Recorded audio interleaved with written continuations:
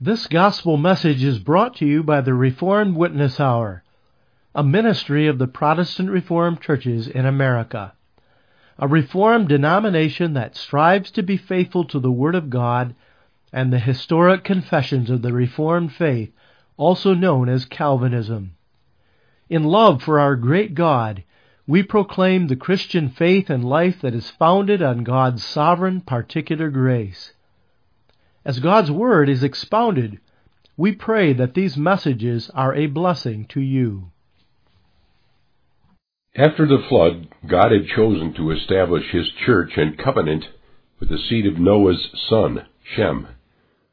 With the division of the peoples at the time of the Tower of Babel, Shem's generations remained in the Mesopotamia area. A man named Abraham was born 10 generations, or about 400 years after Noah in that line of Shem. Abraham and his wife Sarah lived, therefore, in Ur of the Chaldees. They were well rooted there, along with their kindred, that is, their relatives. Abraham was 75 years old, and his wife 65 years old, when God appeared to Abraham to call him to move to Canaan. We can be sure that by this time in their lives, Abraham and Sarah were rather comfortable in their home in Ur. It is in this context that we need to consider the Word of God before us today in Hebrews 11 verses 8 through 10. We read, "By faith Abraham, when he was called to go out into a place which he should after receive for an inheritance, obeyed. And he went out, not knowing whither he went. By faith he sojourned in the land of promise, as in a strange country, dwelling in tabernacles with Isaac and Jacob, the heirs with him of the same promise. For he looked for a city which hath foundations, whose builder and maker is God." The Bible makes repeated reference to Abraham and his faith. The New Testament scriptures emphasize this faith of Abraham because God's covenant with him is one and the same covenant God shares with believers today. A person cannot read the New Testament scripture with discernment without coming to that conclusion. Abraham is the father of all believers, we learn in Romans 4. In Galatians 3 verse 29, we learn that if we belong to Christ, then we are Abraham's seed. You and I are sons and daughters of Abraham, and the relationship of God's friendship God established with him is the same that he establishes with us today. This is why so much emphasis is placed upon Abraham and his faith here in Hebrews 11. This is also, remember, the theme of Hebrews 11. God's people must live by faith. Faith is the assurance of things hoped for and the conviction of things not seen. Faith always clings in hope to the truth that what God promises, He will fulfill. This is the faith that must characterize us as God's people today. The call Abraham received of God was twofold. We read here in Hebrews 11, first, he was called to go out. This refers to the truth that Abraham was called, first of all, to leave Ur of the Chaldees, where he initially lived with his family. When he left Ur, he left his people, the Semites, behind. After this initial call, Abraham moved with his father and his brother and their families to Haran, just north of Canaan. There he again received the call by God to leave Haran to go to a land that God would show him. When he left Haran, Abraham left his family behind. Only he, with Sarah and their nephew Lot, traveled to Canaan. Now, we cannot help but note that Abraham and Sarah were called to leave everything and everyone they loved behind. Further, God probably explained to them the particular land to which He was sending them. After all, they did not follow a star to Canaan, as did the wise men centuries later. Nevertheless, they had never seen the land where they were to go. It was a foreign land with a foreign people.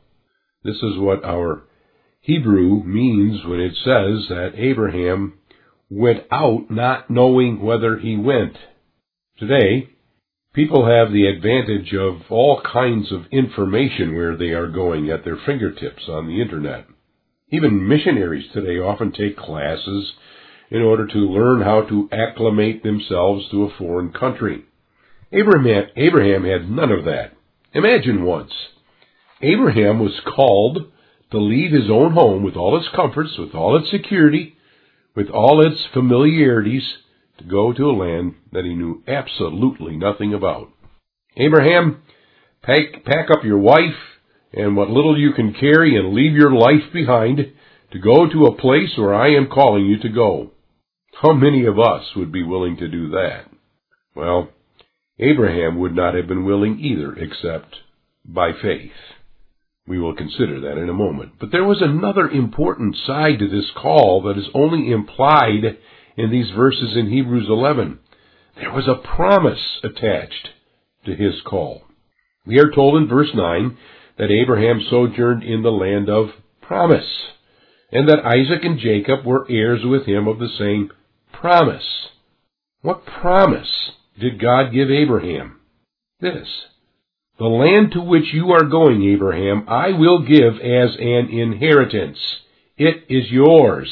You will inherit it from me. Again, in verse 8, Canaan was a place which Abraham should after receive as an inheritance. Remember, the earth is the Lord's. As possessor of all the earth, God now says to Abraham, I will give to you and to your children the land of Canaan as an inheritance from me. That is the promise God gave to Abraham. Leave Ur, go to Canaan, and I will give it to you and to your children in their generations as an everlasting possession. I will make of you, Abraham, a great nation, and more, in you and in your children I will bless all the nations of the earth. So the land of Canaan was the land of promise. We also learn from the word here in Hebrews that Abraham was called to live there with his children as a stranger. Our text states that Abraham sojourned there as in a strange country. This means, first of all, that Abraham was to live among the wicked inhabitants of this land. The people of this country, remember, were the wicked generations of Canaan, the cursed son of Ham. This is why this land was called Canaan. Abraham's call by God, then, was to live in the land to which he would call Abraham and remain a stranger to the wicked people of this land. He must live the life of the antithesis in this world, that is, a life of spiritual separation from the wickedness of the people of Canaan. I say spiritual separation. Obviously, God sent Abraham into the land of Canaan to live among its inhabitants. Abraham could not live in isolation from the people, and neither did he. When we read the account of Genesis, we find that Abraham certainly did interact with the people of Canaan. But he was to live the life of a stranger among them. In this sense, he must isolate himself from the wicked lives of these people. He must not join with them in their sin. He must not enter into league with them or join them in their goals and aspirations. Abraham was to live in Canaan as one who was of the party of God in this world, one who represented the cause of Jehovah. He must live as one with whom God established his covenant. The friendship he must seek was that of God's friendship. And that is what it means to live as a stranger in a strange land. All of this Abraham was called to do. He must leave the church and his people behind. He must leave his family behind and travel his life alone without the fellowship and friends. He must go to a land that he knew nothing about, save that it was filled with wicked unbelievers. And he must make a life for himself there with just his wife and nephew, and that remaining a spiritually distinct person from the rest of the world. What a lonely life. This is to what God called Abraham. Oh, it was not as if everything to which God was calling Abraham was bleak and despairing. Abraham was going to receive an entire country as an inheritance of his own. He was going to have children as the sand by the seashore, who would possess this land. That was promising. But all of this was in the future, distant future at that. It was all far beyond the hope of fulfillment in his lifetime. What could possibly have motivated Abraham to make such a huge move in his life without seeing any possibility of the promise given him of God to be fulfilled? Well, it is the same thing that motivates all of God's people: faith. By faith, Abraham believed God and his promise to him. Now, it would become somewhat repetition that with each case of these saints of Hebrews 11, we redefine their faith for ourselves. But it does stand out that Abraham was motivated by the same wonder work of God in his heart that God worked in the hearts of Abel, Enoch, and Noah. God's people have always lived by faith. This is the faith that still characterizes God's people today. This is the faith God works in our hearts as his children.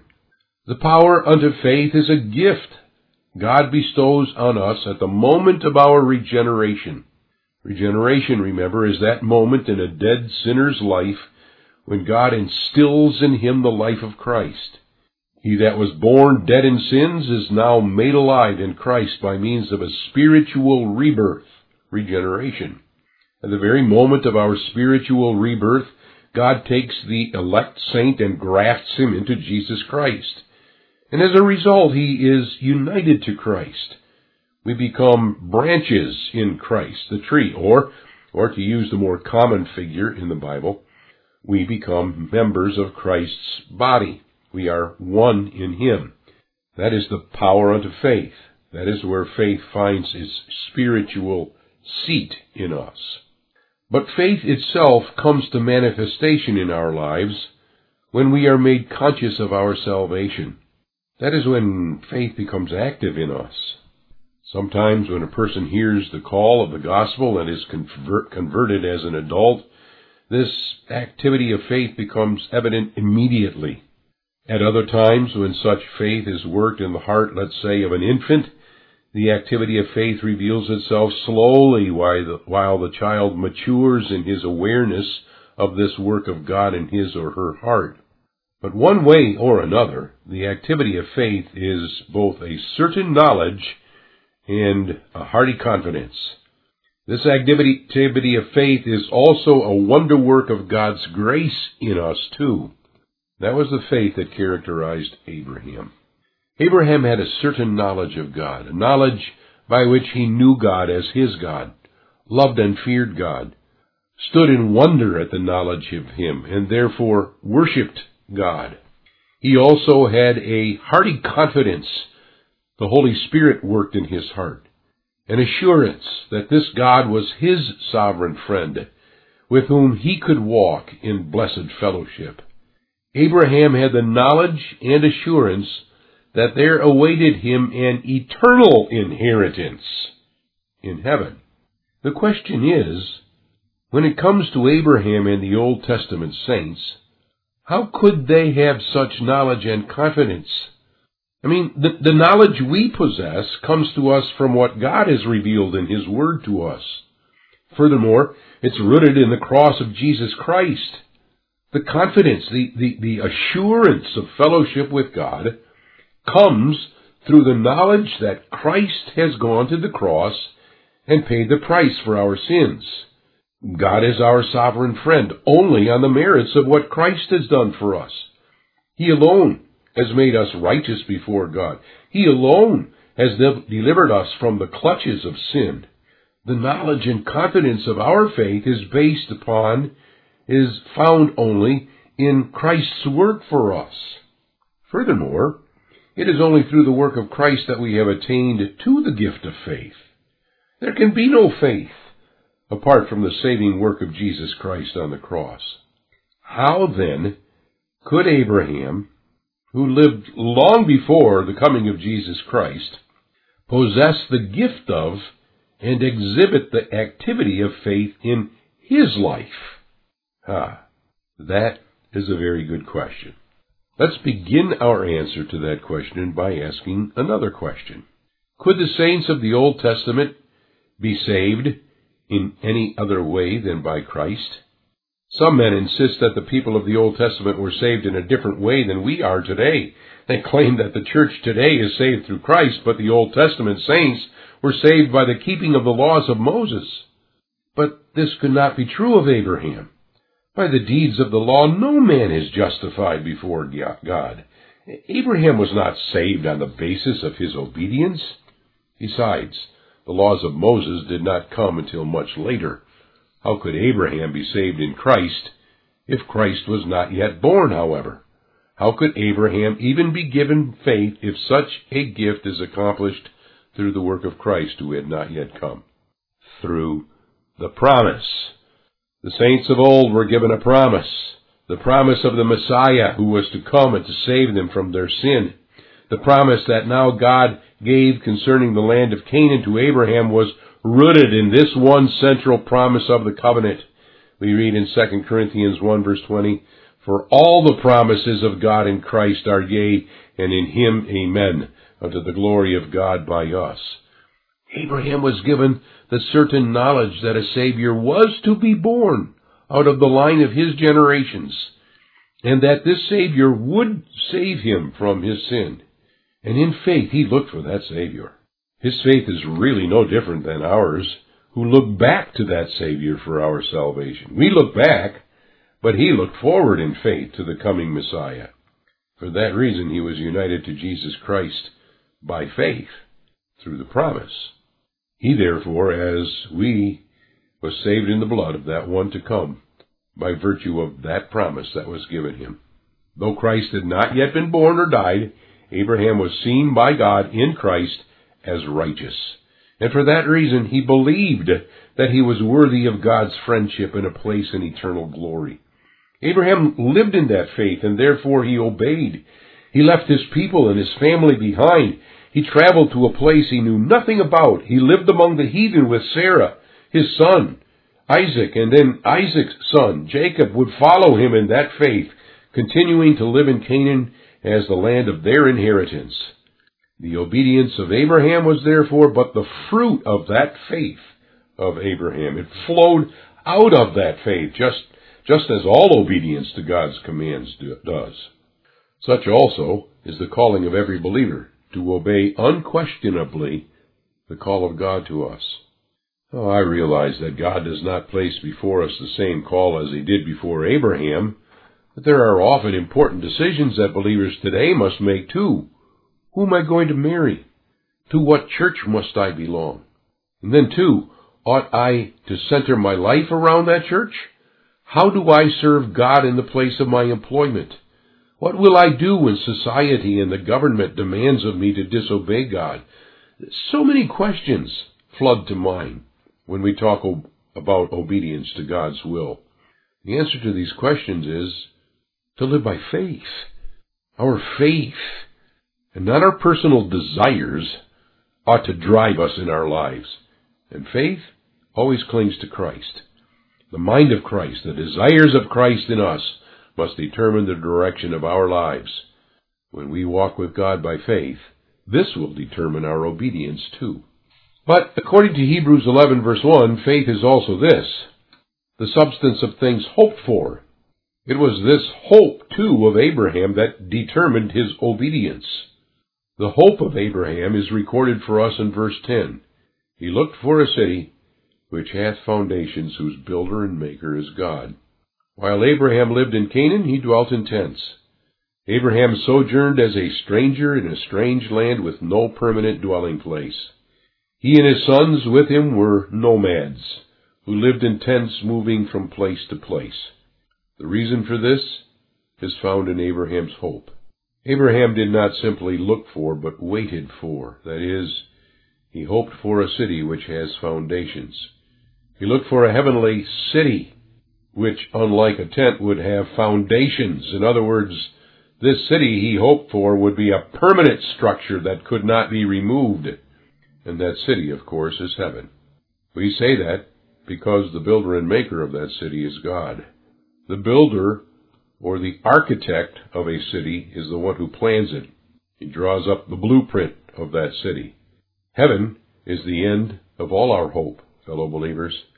because it is the purpose or goal of God for all things. That is where, in faith, we long to be. Further, God is the maker of this city. Through His providence, God constructs this city in its minutest detail through the course of the history of this world and the church. And that is why this city was the object of Abraham's faith and hope. That's what motivated him to obey. Somehow, God revealed to Abraham that the land to which he was to go for an inheritance was only a picture of the heavenly land of Canaan. It is called a city here in our text because heaven is, in fact, the heavenly Jerusalem. But Abraham looked beyond Canaan. That's why he lived in tents. That's why he sojourned there as a stranger. His sight was set beyond the earthly to the heavenly. Such was the character of Abraham's faith. That must be the character of our faith, too. We, too, must be willing to forego our earthly wants and desires to seek the things of God's kingdom. Why? Because that is our ultimate hope. We are only passing through this world on an earthly sojourn. Peter calls us pilgrims and strangers in his epistle. What we possess in this world is not permanent, and though we do not live in tents, we must always view the things of this present life as that which will perish. We must not place our hope on things that rust, and moths can eat, or thieves may break in and steal. We must lay up our treasures in heaven, the place of our permanent abode. And that we do today by following the example of Abraham, by faith. Let's pray together. Father in heaven, before Thy throne again we bow in this day. We give unto Thee thanks for the blessings that we receive in Christ Jesus our Lord, and that one of those blessings is that of faith. We believe that Thou art our God, and we believe that at the second coming of Jesus Christ we will receive our eternal inheritance in heaven. Father, strengthen us now in that faith, that we might go forth in this world and live as Thy people. Forgive us of all sin for Jesus' sake. Amen. The gospel message you have just heard was sponsored by the Protestant Reformed Churches through its radio program, The Reformed Witness Hour. We hope that you have been edified and encouraged by this message. If you would like more information about the Reformed faith or the Protestant Reformed Churches, feel free to visit our website at reformedwitnesshour.org or email us at mail@reformedwitnesshour.org.